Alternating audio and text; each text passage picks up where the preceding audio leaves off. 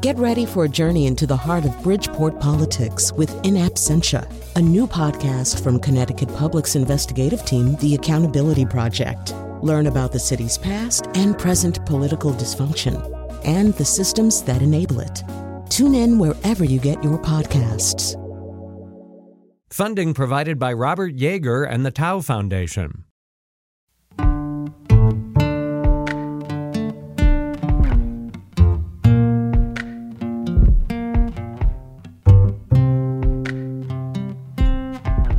This is Where We Live from Connecticut Public Radio. I'm Catherine Shen. School shootings have become increasingly common in the U.S. since the 90s. The mass shootings at Columbine High School in Colorado was one of the first to be highly publicized. And in 2012, the Sandy Hook shooting in Newtown, Connecticut led to calls for gun reform and an urgency to find ways to protect children.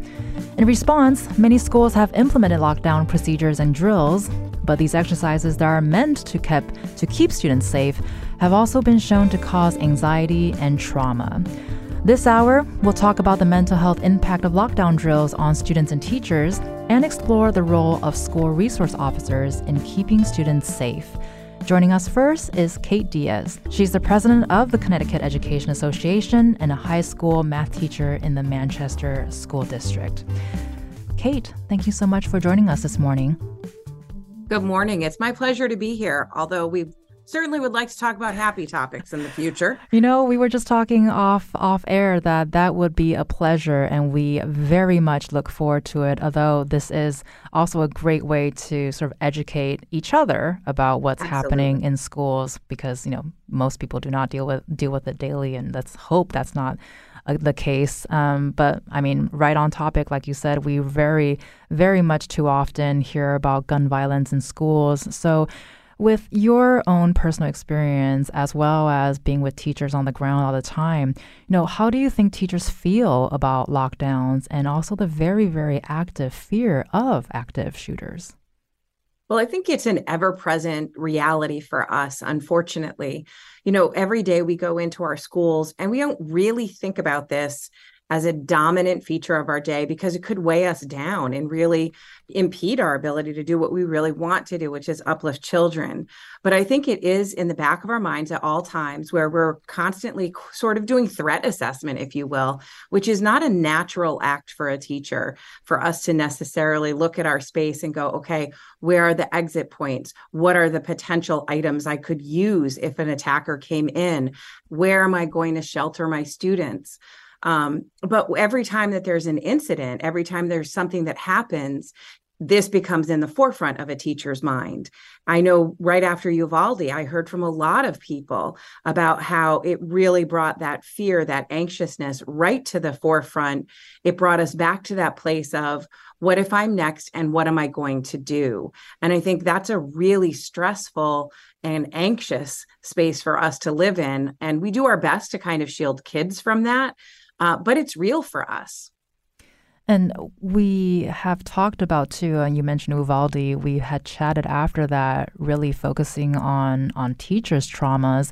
And with that, too, because when anything happens, like you said, it's back to everyone's minds. So how often are you thinking about a real scenario, you know, the potential that this could happen at your school? Well, I think that we have an obligation as educators to think about that and to know what would we do and how would we manage the situation, because it's not an abstract thought. It's almost interesting to me that we do fire drills as sort of perfunctory acts, things that we do, but we don't necessarily feel the same level of anxiousness around those. It's the reality that the school shootings are occurring with greater regularity, that we can't act like it's something that won't happen. So I think when you kind of ponder it like teachers, we think about it at the beginning of the year when we're setting up our classrooms. We think about it when there certainly is an incident. I know right after Uvalde, I talked to a lot of teachers who said, you know, I'm sitting at the playground, I'm looking at it, trying to figure out where are our points of, you know, protection and shelter and how would I move the kids? we had teachers talking about, where do I put bookcases in my classroom so that I can put them in front of a door if I need to? I had other colleagues who said, oh, I need a table added to my classroom because I know I can flip it on its side and hold it up against a door and use that as a sheltering object. So we think about those things as we set up and we establish our classrooms. We consistently assess, do we have what we need in the places we need it? We talk about anchoring our doors and how would we do that successfully. So it's not like it's a daily thing, but it certainly is something with regularity. And certainly anytime there's an incident, we are reassessing, do we have what we need? Do we know what we would do? And I think that's the part that is with greater regularity than I wish it were for teachers. Well, and I was going to say too, it sounds very jarring actually to hear that these seems to be very tactical, strategic plans that teachers are doing as like prevention work, before a school starts or before a semester starts or whatnot. But are teachers trained to handle situations, whether it be a lockdown or an active shooter, so when it's actually happening? So I think we have a lot of conversations, and I know in the district I worked in, we did go through a little bit more intensive training where the police department came in, walked us through scenarios, walked us through, how would we respond to active shooters? In addition to sheltering in place, how would we fight back? What would we utilize? And that changed the dialogue in our space. I often laugh. I still, to this day, have this giant glass paperweight on my desk. It's the size of a baseball, and it's very intentionally there, knowing that it's an object I could throw if I needed to. I'm a math teacher, and we talked about, what the weight of our graphing calculators are substantial. We could use those objects. But not every district goes through a truly tactical experience. We also found that was really difficult for educators too, because we're not in this because we want to be tactically trained in aggressive tactics to, respond to violence, where that's not who educators are at their very core. So this is it. Jarring is the right word. But practically speaking, we have those conversations more frequently. It sometimes is an ad hoc basis where teachers talk to each other and go, well, we saw this happen in Uvalde. We saw this happen with Sandy Hook. We saw this happen in Virginia Tech. How are we going to learn from these things so that we're better prepared and more capable of responding and knowing what the right thing to do? I think there's an awesome sense of responsibility when you have other people's children and their safety in your hands. And so we really want to be capable. Districts talk about it. We all have safety committees that are obligated to come up with a plan and a response that is communicated and shared and discussed. But the level of engagement in that conversation will vary district to district. Well, and I think the fact that graphic calculators are even considered as something you can throw at is a pretty amazing, point to me. And you mentioned this too, where how do you feel about even having to worry about this? Because this is so real today versus, many, many, many, many years ago. Well, I'll be honest, it actually is one of the saddest things in the world is that educators have to think about this. It's a practical thing. I have to do it. It's part of my work because that's my job, is to keep these kids safe. But the fact that I have a world in which that's a reality is actually pretty sad. And as a high school teacher, I can kind of contextualize it among, young adults. I think my struggle is with my kindergarten teachers who think about shielding real babies from this kind of thing. It really starts to have an emotional impact, right? We love our students. We care about them deeply. And the fact that we have to contemplate and think about somebody coming and shooting at them or attacking them is just a really overwhelming sensation. And it feels unnatural, to be honest with you, because in our mind, schools are these vibrant, exciting, fun, joyful places. And to have this level of invasion, I think is really, it's overwhelming. Well, I think with the image you just painted for us, it is jarring and overwhelming, really, to kind of hear that all together. And you mentioning younger students. So I think I'm going to ask this question in two parts because you can't talk about this without talking about the emotional and mental health toll it takes on both the children and the staff. But how do you, as an adult, as a teacher, go about speaking, discussing this with younger students, say, elementary school level?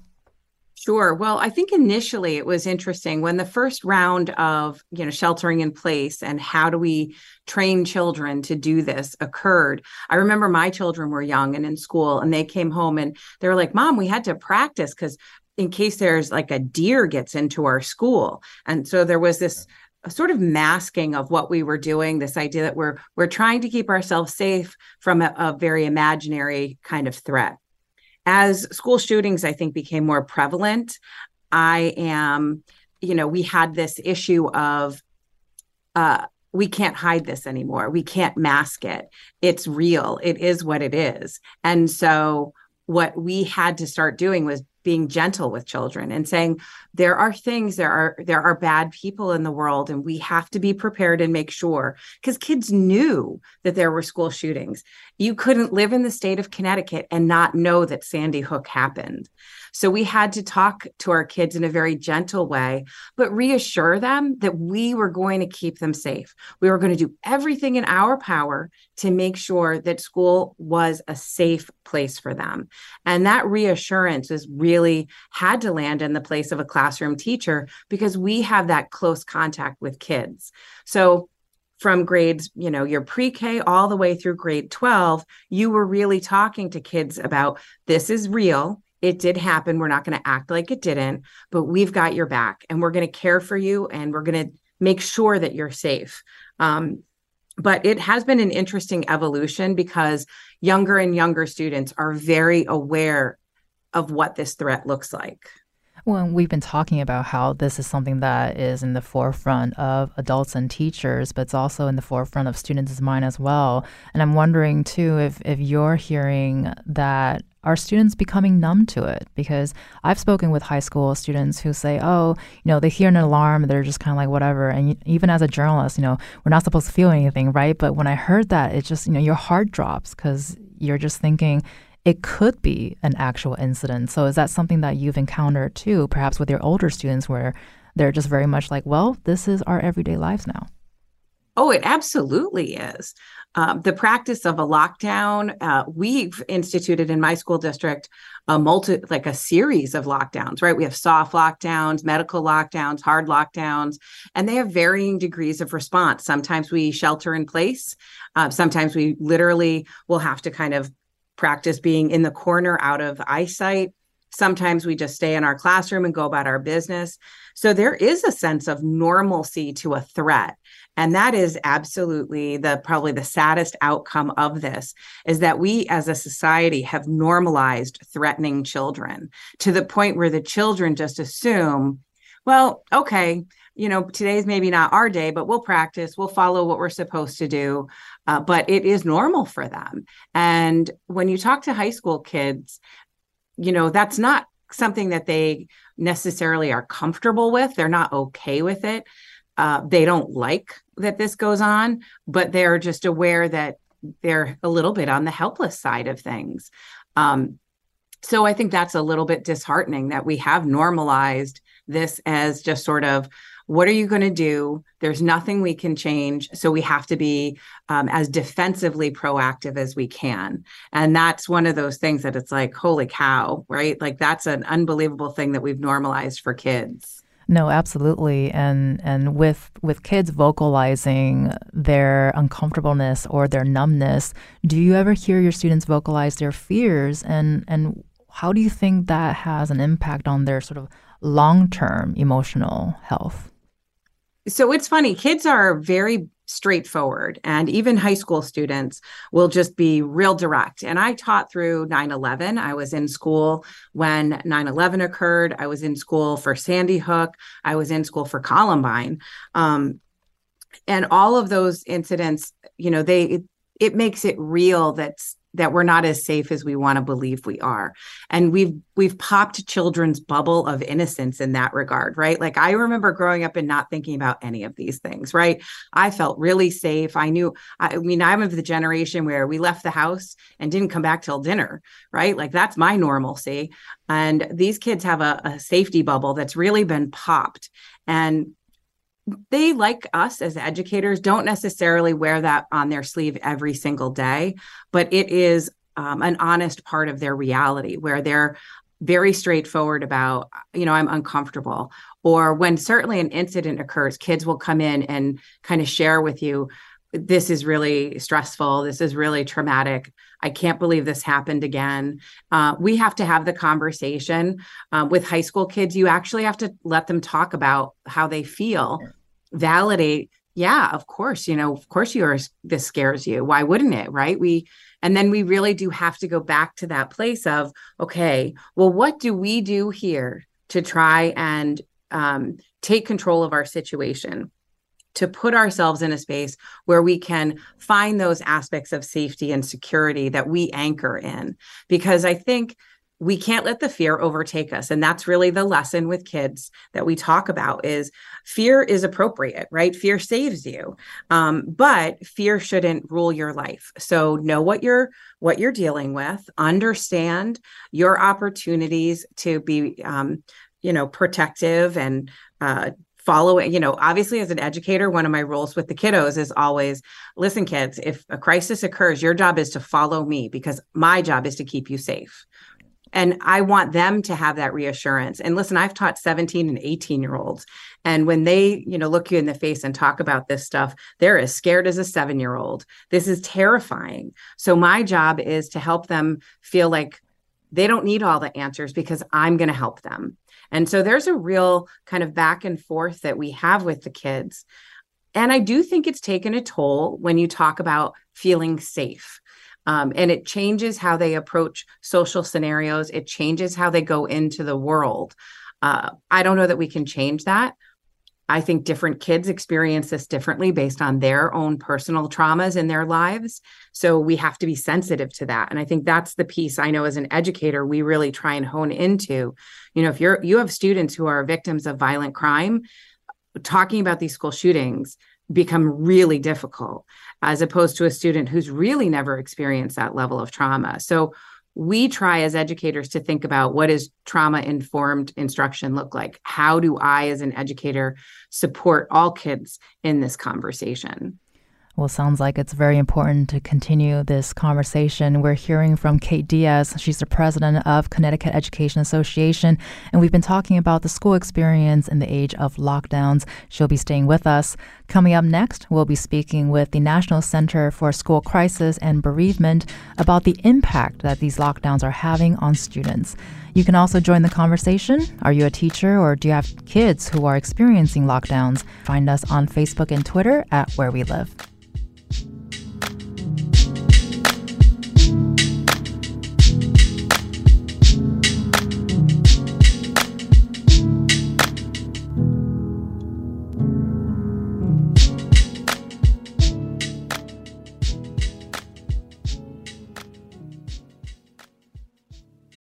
Support for this podcast comes from Hartford Healthcare.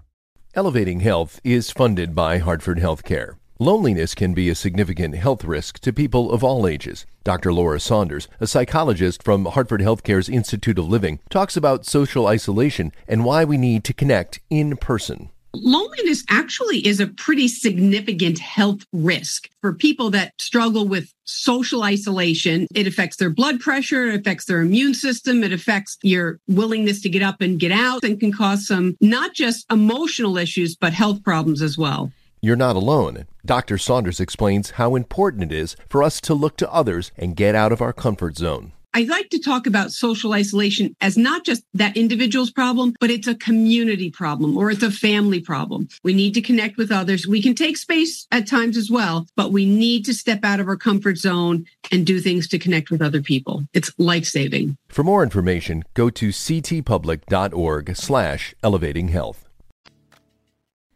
This is Where We Live from Connecticut Public Radio. I'm Catherine Shen.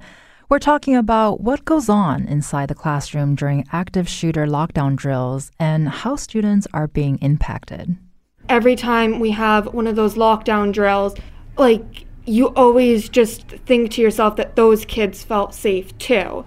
And in the back of your mind, it could always happen to you. That was Trumbull Middle School student Bailey Chapman, who spoke to Connecticut Public's Frankie Graziano in 2021. Bailey was part of a student group working with Sandy Hook Promise to prevent gun violence. And joining the conversation now is Dr. David Schonfield. He's a director of National Center for School Crisis and Bereavement. Thank you so much, David, for joining us this morning. Thank you for having me. So, David, we just heard a quick clip from Bailey and wanted to get your thoughts about what Bailey has to say.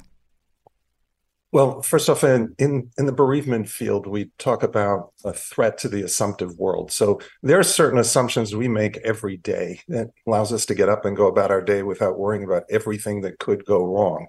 And then you hear about some incident that happens. It doesn't even have to be in your community, doesn't even have to be in the same country. And all of a sudden you realize, wait, I made certain assumptions that I would be safe when I was in school, or I made certain assumptions my child would be safe if I sent them to school.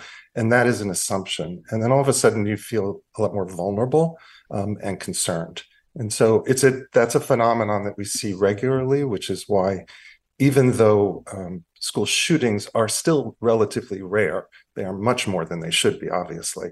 But even though they're relatively rare, just a few will make people feel very vulnerable. And you've also been listening to the conversation with Kate Diaz with the Connecticut Education Association, who is still with us this segment. Did anything that she say jump out to you, or do you echo some of the points that we've been talking about earlier? I think she made some very valid points. And I think she also demonstrates, although I don't know her personally other than meeting her today, the type of way we would want educators to present, to be honest to children, but also to have some degree of confidence, but not arrogance. It's a sense that, yes, there are some dangers in the world, but generally this is a safe place. We consider this to be a safe place for you to be. And I will also personally do what I can to keep you safe. But she has a nice way of presenting herself. I'm not sure all educators are able to do that to the same degree because they may have their own concerns, their own emotional issues, their own anxiety, for example. But I think if more educators were like that, that would make it easier for kids. Right. And of course, we're certainly talking about situations that can be very triggering for not just the teachers, but for students as well. And we do know that some of these lockdowns are built to be realistic to an actual situation. So on that note, how is that impacting the mental and emotional health of students and teachers?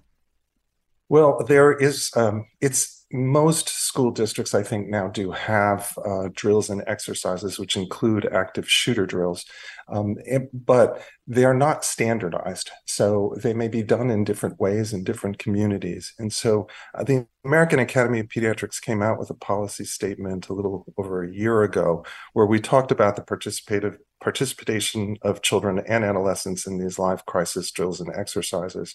And so what you had talked about was some of these drills try and simulate an actual shooting experience. So there have been, we don't know how often this happens, but at least a few cases where the children have actually been deceived, where they haven't been told it's a drill. And they're led to believe this is an actual shooting that's occurring in the school. So we think that type of deception, whether that involves children or whether that involves the staff, is inappropriate and shouldn't be occurring. I think most people would agree with that, but we did feel the need to come out with a statement about that because it has happened in cases around the country.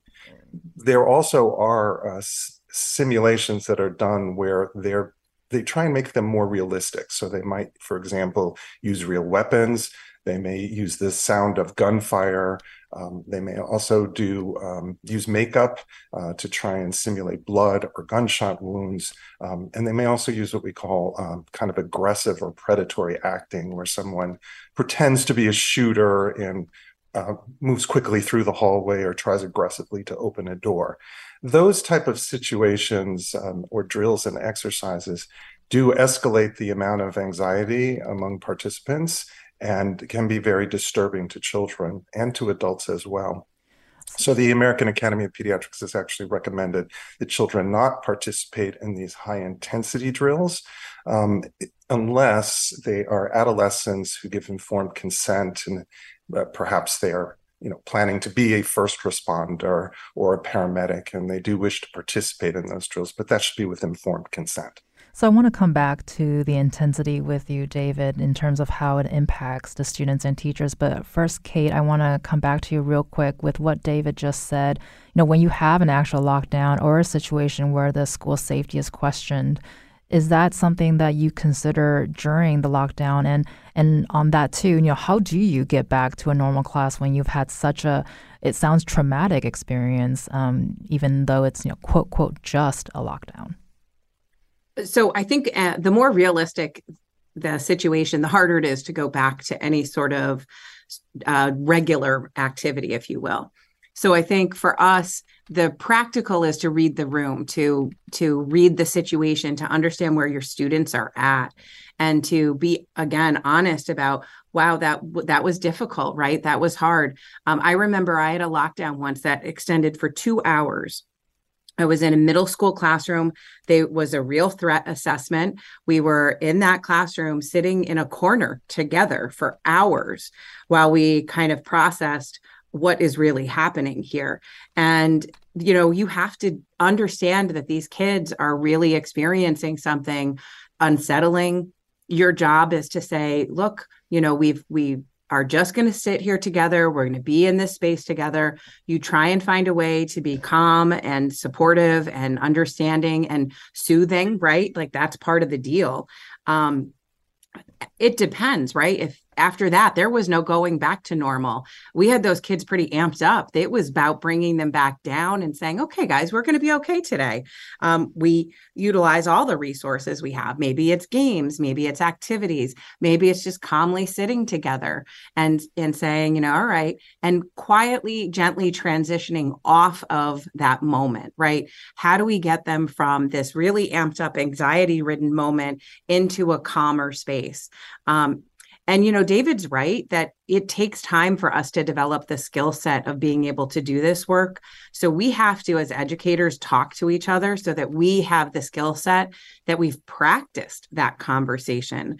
You can't have that conversation for the first time with kids. You have to have that conversation for the first time with other adults. Okay, how do we move the kids from this real anxious space into a calmer space? What's that conversation going to look like?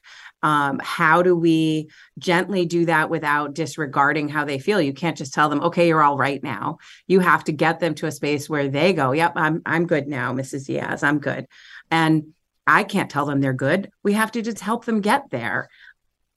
I think that if we have short incidents, I've been through those where it's a short incident. It's a quick, sometimes we have things that happen and it's over within 15 minutes. Usually those you can look at the kids and you're like, how we doing? We good? And actually within probably 15, 20 minutes, you're back to kind of the traditional pace of your classroom. But you can't act like those things don't happen. And that's what we really want to develop in our skill set and our toolkit as educators is, how do I continue on with the day, because that is our obligation, without disregarding where we've been. And so I think, there are times, I certainly had the experience where an incident occurred during a test. And I had to kind of throw in the towel on the test and go, okay, guys, we're not going to actually go back to that test right now. Let's all catch our breath. Let's be, pause for a moment. You're not going to finish this test today. It's okay. Life will go on if we don't do that today. So with what Kate just said, David, I want to ask too, is the fear of having a lockdown or having those disruptions in a fairly sort of a common way, I suppose, does that impact the daily lives of students? What's going to impact the daily lives of students? And I think Kate gave a very nice description of how a gifted educator can try and read the room and help the children cope with a difficult situation. But I will say that even no matter how gifted you are and how sensitive you are, it's hard to read the emotional impact on 30 children. Some children have pre-existing anxiety conditions. They may also have had trauma in their lives that are unknown to the educator. And so it may seem like they're quiet and not impacted, but they might actually be quite afraid. I know of families who have children who they keep them home when they're going to have a drill in the school because the child can't tolerate being in the school.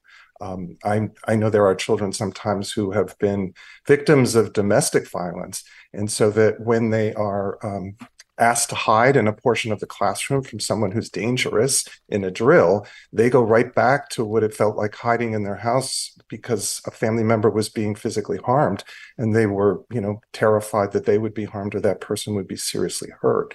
So you won't always know the impact it has on individual children. And so you do your best, as Kate described. I think that's all that an educator can do. But we have to realize this does have an impact. The only other thing I will say is that Kate talked about normalizing these experiences. And so when people come up to me and they say, well, school shootings, that's our new normal, I usually look at them and I say, there's nothing normal about children being murdered in school. And as soon as we call it normal, it kind of suggests we don't have to do anything about it. And so I know that's not what she was suggesting. She's actually talking about the problem of normalizing it. But I do think we have to, as a group, realize that we can implement these drills and exercises, but they do have impact on children.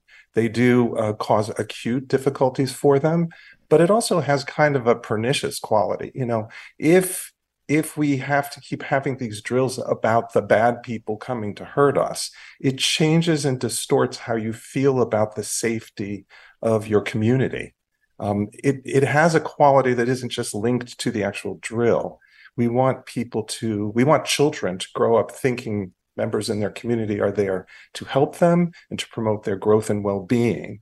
But this distorts it some. So I think it's a sad reality, but I still try never to refer to it as a normal experience. Well, I think the thread here, too, both of you have mentioned the word sad describing this situation, and I don't know if anyone can really argue against that. And with what David just said, and I think, Kate, you wanted to say something, but on top of that, we've been focusing the conversation about children, but also teachers have a lot of anxiety over this as well. So what would you like to see school districts, Kate, to do more to help with teachers' anxiety?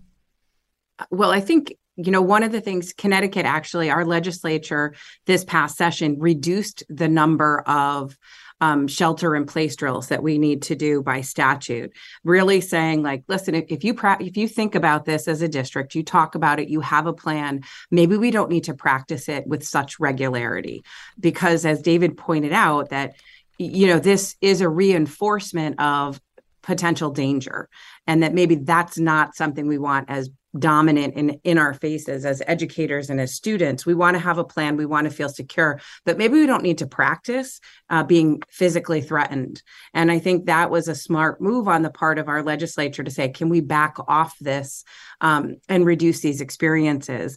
And I think that we have to remember teachers are people, and just like all of our children have had life experiences outside of this school that impact their response to incidents, so do teachers. We have teachers who have domestic violence and certainly trauma in their households, who have probably had to shelter from a violent situation. And so it is triggering. I remember when in Manchester, we went through our district did a really intense training, and I had to help get teachers out of it because they were like, I can't do this. I was in, a veteran. I can't sit in my school and practice being shot at. I was in Iraq, right? Like, they're sitting there going, no way I'm doing that.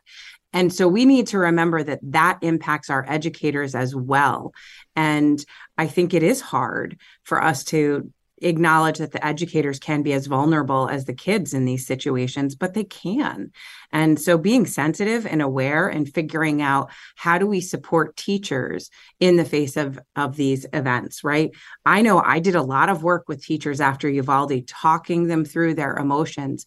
And there really wasn't widespread conversation, particularly in Connecticut, where we keep Sandy Hook in our mind.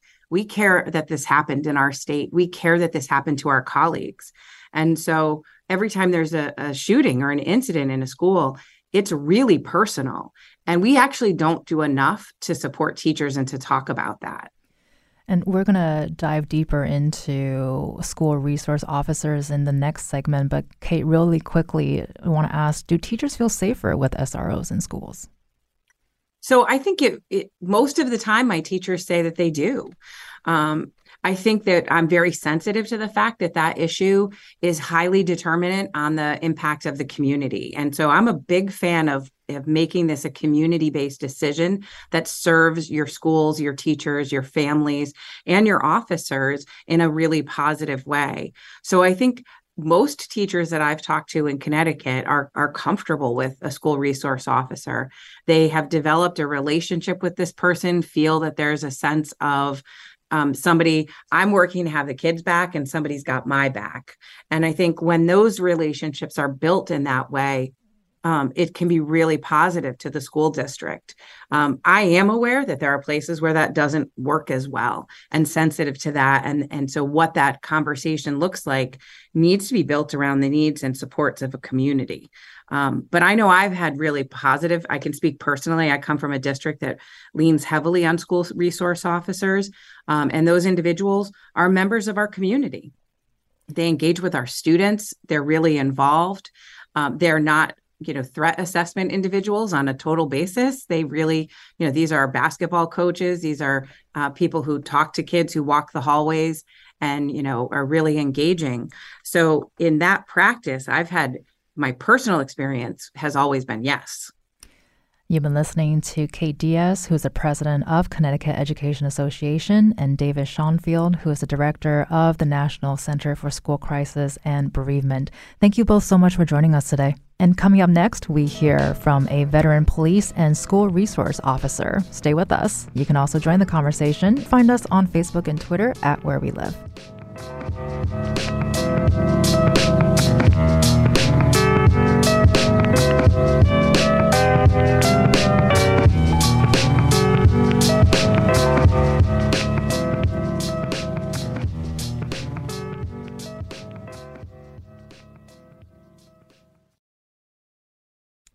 This is Where We Live from Connecticut Public Radio. I'm Catherine Shen.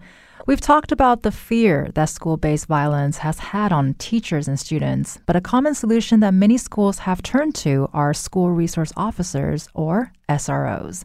We have Mo Kennedy to discuss how SROs can impact the school environment. Mo is an executive director for the National Association of School Resource Officers. He was also a police officer for 25 years in Hoover, Alabama, including 12 years as an SRO at the Hoover City Schools. Mo, welcome to Where We Live today. Thank you for having me. I'm just going to jump straight to it. Can you tell us about the role SROs play in schools on a day-to-day basis? Yeah, I think it's important for everyone to understand that there is a federal definition of a school resource officer. And many times, when I'm dealing with reports of wrongdoing by an officer in a school, it turns out they don't actually fit the definition. And so it's important to understand these have to be professional, sworn law enforcement officers. These men and women also have to be deployed in a community-based policing approach. And it's really critical that they're very carefully selected and specifically trained to work in this environment. This is the most unique assignment in law enforcement, and it's very dependent on relationships. So when we think about what SRO's priorities are through the day, I love the way Kate laid some of this out, that yes, we're in the hallways with the students. We're engaged in informal, underline, counseling with helping students with issues or problems, as well as staff. So the relationships are really the foundation of everything that we do. One of the things that I would add is that, SROs are not the solution to school violence. They are a part of the solution. This must be a team approach for this to be effective at all. And with what Kate was describing too, SROs are very involved in the hallways, like you said, with students and whatnot, and also with the community. Have you found SROs in schools have helped with students and faculty feeling safe? Yeah, there's actually an interesting study out of the University of Virginia, about 18 months ago, maybe that gives strong indicators that students of all races, interestingly enough, it's broken down in that manner, that they feel safer with the SRO there. Also, and this is of course just anecdotal, I've seen that in my career as an SRO and the other SROs I worked with, and how much they became ingrained in that school community, and the way that students felt about them, you could just see it. So again, a little bit of hard data there and a little bit of anecdotal. Right, and also because you spend time with the students, you spend time with the staff, so it makes sense that they're seeing you in action, they're talking with you in person, and spending time with you. But have you heard from parents about having SROs in schools? Is that something that you're able to sort of gauge what their thoughts are on that? Yeah, that's something that we've been really interested in trying to track as much as possible. The University of Virginia study covered some of that, but again, I'll go back to anecdotally. The engagement with parents in my community, I will just say, was through the roof. It was something that, again, I think had a real impact on how we did our jobs and how the students saw, our role in that environment. There are some organizations across the country, parents organizations that we have the opportunity to engage with at times. Stand with Parkland is one of those, run by Tony Montalto. Very supportive of the school resource officers and what we do. So that's, in terms of gauging that, that's some of the best information I can give you. And we've been talking about the way lockdowns are done in school districts. And of course, it's not a one size fit all. It really depends on which school you're in. How do you think SROs contribute to the lockdown protocols in schools that have SROs? Do they play a role in that? I was really hoping you would ask me about this very issue, because I was a school resource officer when the Columbine massacre occurred. And of course, that day changed everything for us. That was kind of the epicenter, really, that changed how we respond to these situations. SROs should have a very active role in assisting the schools with these lockdown procedures, lockout, evacuation, whatever it may be. They should be very actively involved in that. However, just a couple of years ago, and this has been an ongoing relationship with the National Association of School Psychologists and with Safe and Sound Schools, the Sandy Hook Initiative, we put out some very clear guidance on the issue of armed assailant drills. So the lockdowns certainly are included in that, and how dangerous it really can be to do those in a highly sensorial manner, such as full-scale scenarios, if you will, and that really we could be doing more damage to adolescents in particular by doing that. It really should be approached as a drill, not a full-scale scenario. I've seen some situations where agencies have used blanks, if you will, in a gun to replicate that sound of a firearm going off. We don't historically start a fire to do a fire drill, and we don't wait until there's a tornado warning to do a severe weather drill. So I like applying the same logic to a drill that we're going to do with students, that we keep it as simple as possible, that they are just learning a little bit of muscle memory, if you will, and learning to follow their teacher in this situation. Well, and of course, the purpose of SROs is to protect students from violence. And Kate has mentioned earlier, too, she has great personal experiences, but also know that for some, it's not the best experience. And having an SRO in schools, for some students have said that doesn't make them safer. Especially after the murder of George Floyd, some schools also got rid of their SRO officers. Is that something that you've seen, or, what are your thoughts about that? Yeah, it's an interesting trend we're watching. And, I'll go back to the Columbine massacre. Kate mentioned 9/11. Those are moments in time where the pendulum swings all the way to the opposite direction, and we have a difficult time finding balance. And I certainly saw that occur, especially, like into the first week of June 2020, when Minneapolis school district removed their SROs. Now, keep in mind, of course, most schools weren't back in session anyway at that time, but 32 other school districts followed suit.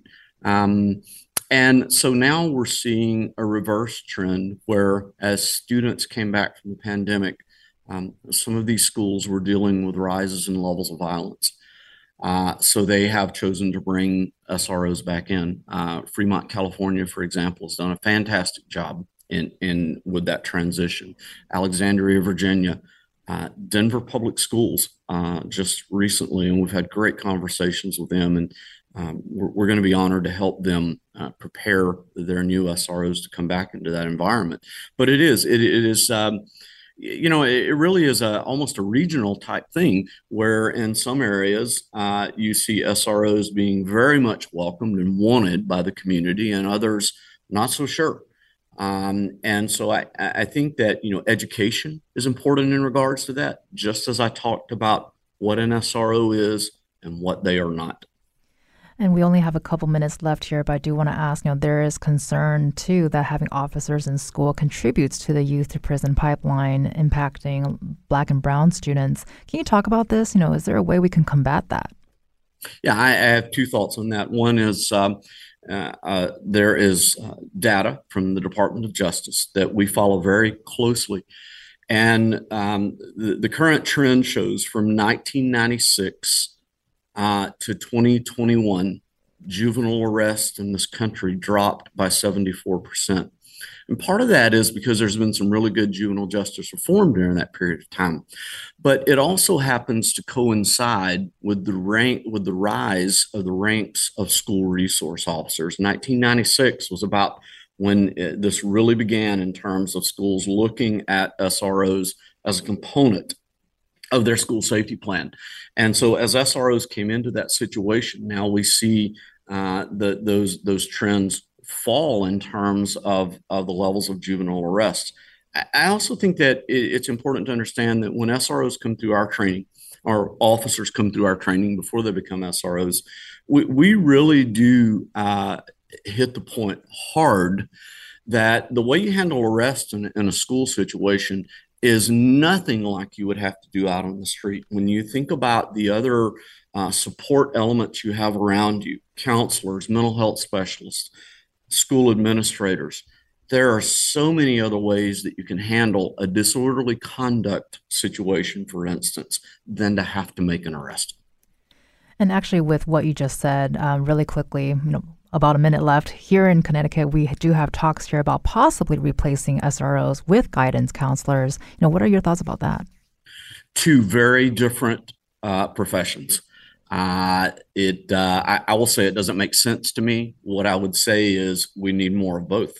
Again, the carefully selected and specifically trained SROs and guidance counselors, we don't have enough. I've been in the education world enough to know that we need more guidance counselors and we need more mental health specialists. They're our teammates. We're not adversarial with them. They're our teammates, and we work together for the good of students. Mo Kennedy is the executive director for the National Association of School Resource Officers. Mo, thank you so much for joining us today. Thank you. I'm Catherine Shen. Today's show is produced by Stacey Addo and Tess Terrible. Our technical producer is Kat Pastor. Download Where We Live anytime on your favorite podcast app. And thank you so much for listening.